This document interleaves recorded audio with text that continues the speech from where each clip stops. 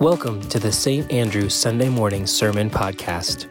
No matter who you are, where you've been, what you believe, or whether you even believe at all, you belong here. Friends, today's reading comes to us from the Gospel according to Matthew. Matthew's Gospel is often called the Teacher's Gospel because it focuses so heavily on the teaching ministry of Jesus and emphasizes the need of faith leaders to understand and to teach the words and the works of God. Our selection this morning comes from a teaching block contained within the third of 5 teaching discourses contained within Matthew's Gospel, covering verses 1 through 53 of chapter 13. Scholars call this block of the text itself the parabolic discourse because it presents several parables discussing the kingdom of God. Our parable today is known as the parable of the weeds or the tares. Like most parables, it has been interpreted in several ways throughout the centuries, all of which no doubt contain some measure of truth. Also, like most parables, it's packed with meaning and defies one single narrative interpretation. Hear now the reading of the parable from Matthew, chapter 13, verses 24 through 30. He put before them another parable. The kingdom of heaven may be compared to someone who sowed good seed in his field. But while everybody was asleep, an enemy came and sowed weeds among the wheat and then went away. So when the plants came up and bore grain, then the weeds appeared as well. And the slaves of the householder came and said to him, "Master, did you not sow good seed in your field? Where then did these weeds come from?" He answered, "An enemy has done this." The servant said to him, "Then do you want us to go and to gather them?" But he replied, "No. For in gathering the weeds, you would uproot the wheat along with them. Let both of them grow together until the harvest. And at harvest time, I will tell the reapers, collect the weeds first, bind them in bundles to be burned, but gather the wheat into my barn." Thus ends the reading.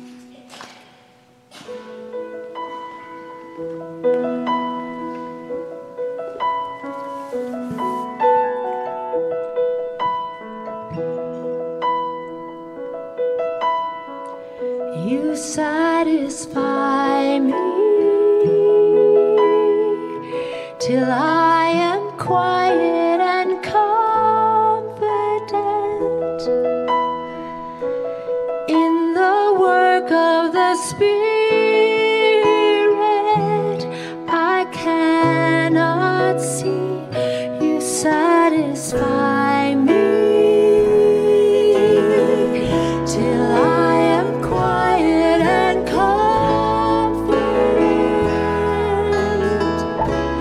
in the work of the Spirit. I cannot see.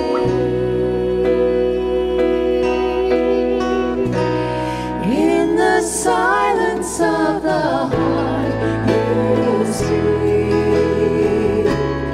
In the silence of the heart, you speak. And it is there that I will know you. You know me.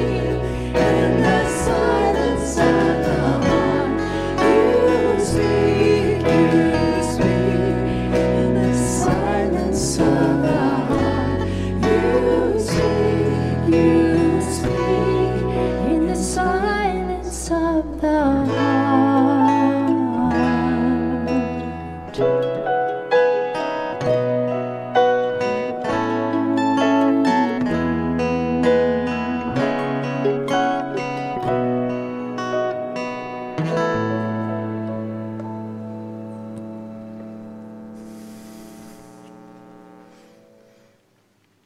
So this week, We continue our sermon series exploring some of Jesus' most radical parables. And yes, for the 20th week in a row, we are reading from Matthew. Sorry about that. As we learned last week, radical, as Rev. Amy explained in this sense, is not an exercise in wandering off to extreme edges. Instead, it is a return to the roots, or the source of belief. And hopefully, our examination of these parables will guide us back to our roots as followers of Christ. And over the next few weeks, they might even offer us a blueprint for how we might radically transform ourselves and the world around us. The early 20th century journalist, essayist, and satirist Henry Louis Mencken, he once said that for every complex problem, there is an answer that is, quote, neat, plausible, and wrong. To be sure, he wasn't explicitly referring to biblical interpretation, but he might as well have been. Because one of the challenges of responsible interpretation is, as it were, to suspend belief, setting aside any presumed clear and simple and often wrong meaning.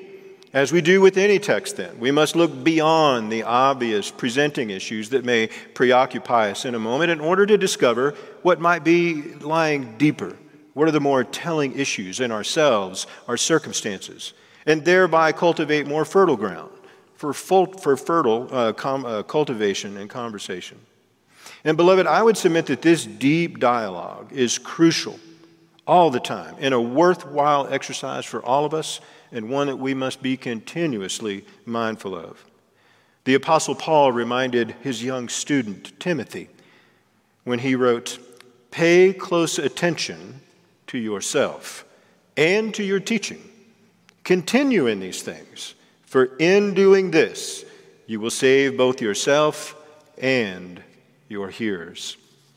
After all, look, when we approach text and we are simply lazy on the one hand or too bored or afraid or distracted on the other, we will become what one 20th century minister called expositors of the obvious, assuming meaning, borrowing application. And beloved, that kind of obvious exposition is almost invariably self-congratulatory and less than helpful.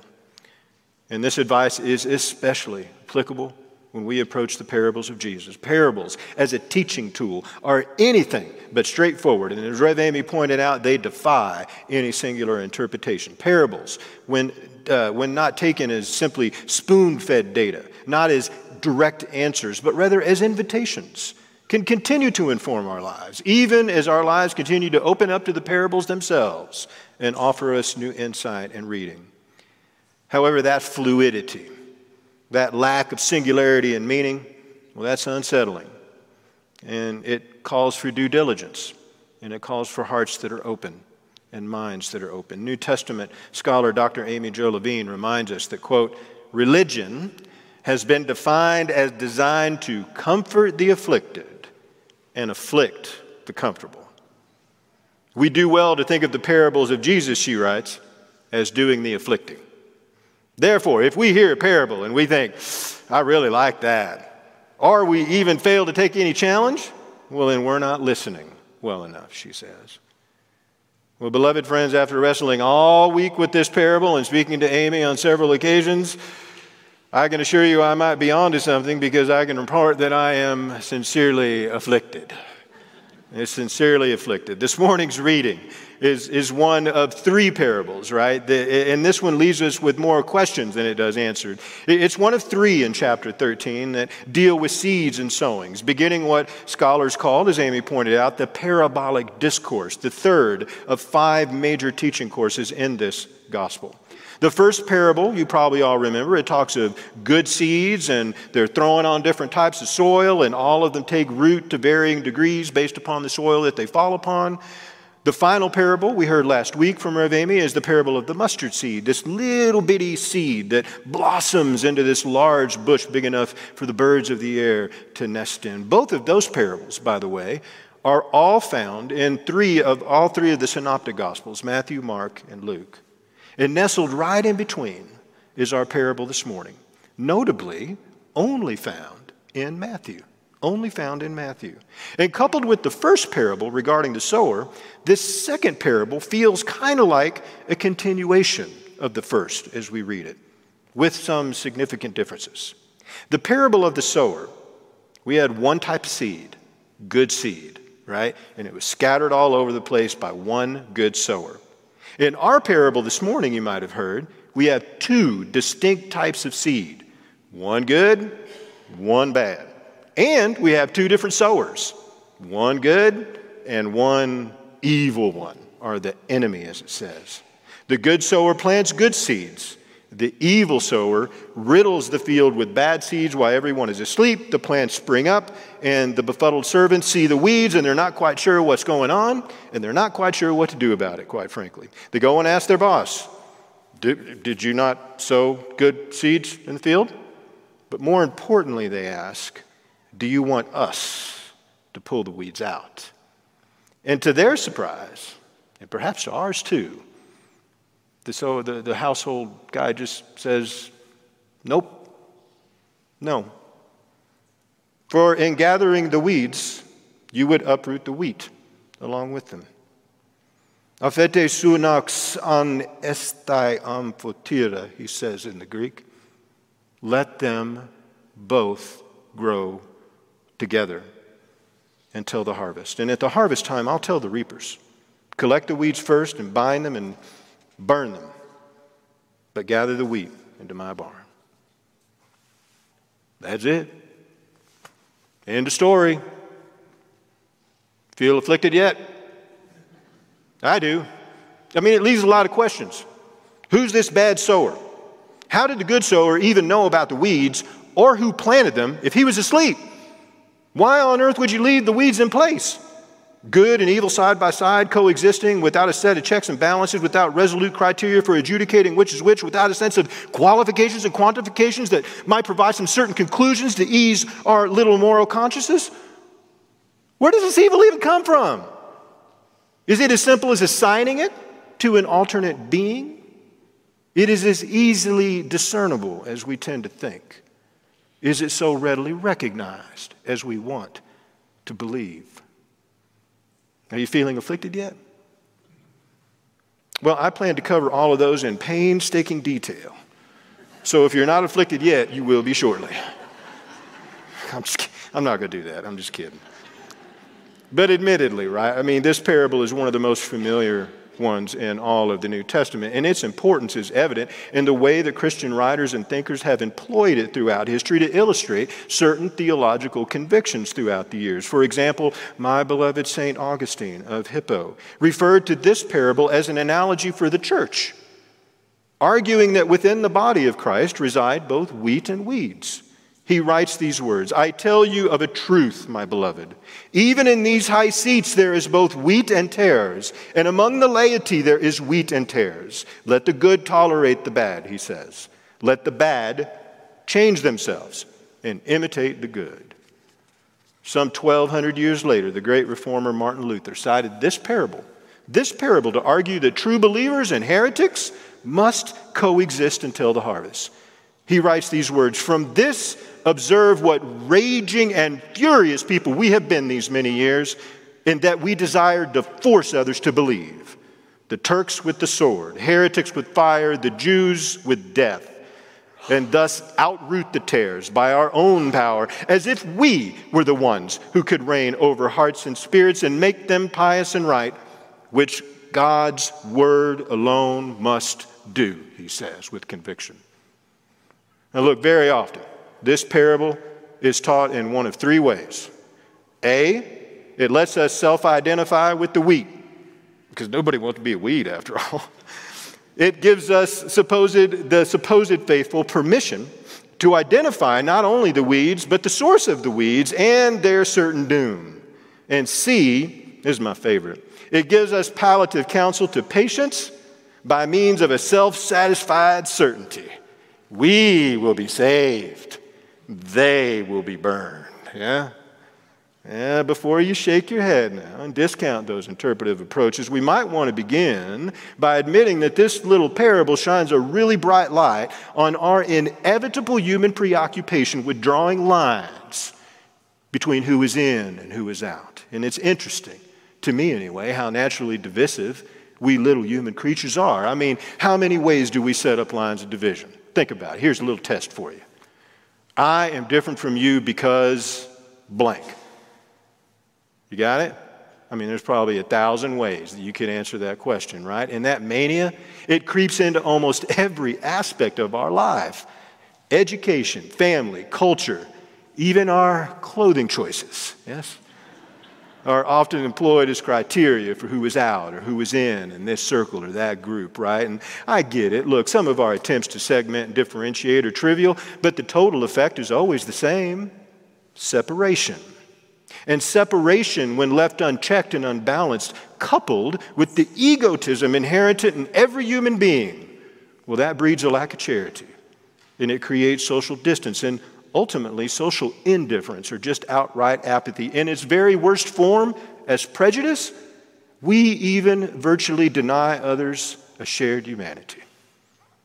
So let us not be too harsh on these household servants within the parable. We, like them, often want to weed out the dangerous elements, especially in our churches.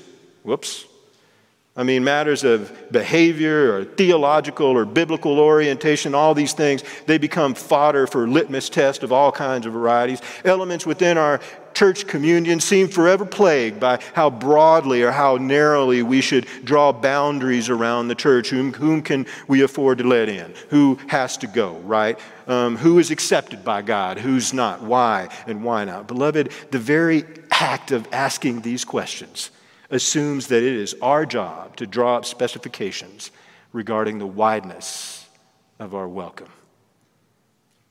And look, here's the hard part. I want y'all to help me with this. Sometimes we need to pull the weeds up, don't we? I'm just throwing it out there. Sometimes we might need to pull the weeds up. I mean, look, most scholars agree that the weed referenced in this parable is known as bearded darnel. And I have to tell you, there is nothing redeeming about bearded darnel. Its roots surround the roots of good plants, sucking up precious nutrients and scarce water. It makes it impossible to root them out without damaging the good plants. The black seeds of the darnel carry a poisonous fungus that can cause everything from hallucinations to death. Yeah, I don't want that in my front yard, right? I want to pull that out. And look, without a doubt, there is an element within this parable that affords us an opportunity to talk seriously about the presence of evil in this world and the source of that evil. But I have to tell you, that's not what captured my heart and attention this week. As I read and reread this, what caught my attention was the Master's understated but radical and revolutionary response.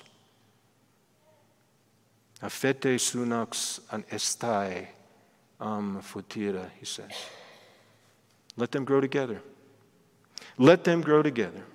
It is not your business or even my business, he says, to go around pulling weeds. Let them grow together. But why? Why let the weeds remain? After all, couldn't they threaten the more desirable grains? Well, here's another interesting little fact about bearded darnel. Ironically, it is also known as false wheat, or sometimes called a cheat weed, because it is almost indistinguishable from real wheat when it is green. And maybe that's one of the lessons here. Maybe that's the first one. It is a caution against rushing to judgment, because we cannot always tell what is a good plant and what is not. Maybe Jesus knew from the very beginning that in every community of faith it would be, as my beloved Augustine stated, a mixture of wheat and weeds. And the truth is, my beloved friends, every church has a few weeds living among the righteous grains. Let's just say it. It's a mixture, right? But I suppose that's what all of us really are individually. A little bit of wheat, a little bit of tares. Maybe before we start pointing fingers and passing judgment, we would do well to remember a little limerick I found this week. There is so much good in the worst of us and so much bad in the best of us that it hardly becomes any of us to talk about the rest of us. One of the reasons why it's currently popular to be spiritual but not religious is that many feel that the institutional church is considered too stifling for a person's religious growth. But I think there's a more important reason, and it has to do with the presence of hypocrites in the church. I'm just going to say it. People that say one thing and act in another way. If only they weren't there, then I'd go to church. If I could find a church where people agreed with my politics and theology, well, then I'd go. Yes, if I could only find the perfect church, then I'd go to church. Well, I got a little secret for you. If you find the perfect church, don't go, because you will ruin it. You had to think about that one for a minute, didn't you? Yeah. I mean, look, this desire for purity is found in all of our communities. We see it being played out even in our own denomination, struggling to make sense of particular issues, any number of issues. Will they stay? Will they break apart? And, I got to tell you, friends, often these kinds of issues they deal with power, who's getting to control the theological agendas. But I think also there might be an idealism present in some communities that lead them to believe that if only they could get rid of those pesky troublemakers, if they could be weeded out, well, then the church could get on with its mission, right? But who makes us the judge, I wonder? I don't know. Yes, it would be a peaceful church if there were no people. Because if there were no people, there would be no problems. But of course, I guess there wouldn't be a church either. And so here we are, the Church of Jesus Christ, right here. We are members of an imperfect body, made perfect through the grace of Jesus Christ. But it is what it is, as my grandma would say. Within our circles, there are saints and sinners, believers and skeptics, the lost and found, the wanderers and the wanderers, families of all shapes and sizes, and people from every point along the spiritual spectrum. That sound familiar? It should. Jesus says, let them grow up together, because if you start casting people out, you're liable to throw out the good with the bad. In fact, you might find yourself on the short end of that stick. Let those that don't belong to each other grow together. Let those that don't fit into each other's neat little fields of categories grow together. Let the wheat and the weeds grow together.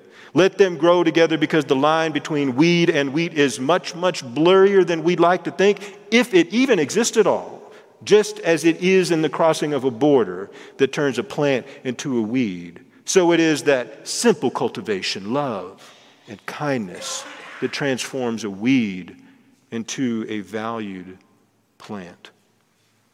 And I think there is perhaps another strange wisdom in this word of restraint that pushes all of us away from premature clarity regarding such matters of discernment. And it makes room for what I heard one theologian say, for a holy and purposeful ambiguity. It sounds good, doesn't it? And look, this is not a vague, kind of ungrounded, whatever kind of ambiguity, but an ambiguity that is both wise and intentional. In our impatience with others, I think we often want to bring matters to a head and just determine who's in or who's out. Let's get on with it. But the God that we glimpse in this parable models for us an infinite patience that frees us to get on with the crucial business of loving, or at least living with each other. And often in the space created by that patience, it's not just others, but it is we ourselves who are welcomed into a larger reality as we cultivate relationship. I think in this sense, we are born and reborn every single day as we cultivate relationships. Our world, it spins and spins and swirls around us. And on a journey such as this, I have to tell you, it's not our job to determine who is within or who is beyond God's grace and attention. It's rather our job to imagine everyone as belonging to God, and therefore with all the strength that we can muster to endeavor to embrace through Christ God's holy and purposeful ambiguity. Now, one more thing before we go. I feel like I need to address this. I want to say this. All of this is all God's garden. All of it. And I have learned, friends, that God errs on the side of growth rather than punishment. But as I mentioned earlier, our tendency is to read a great deal of judgment into this parable.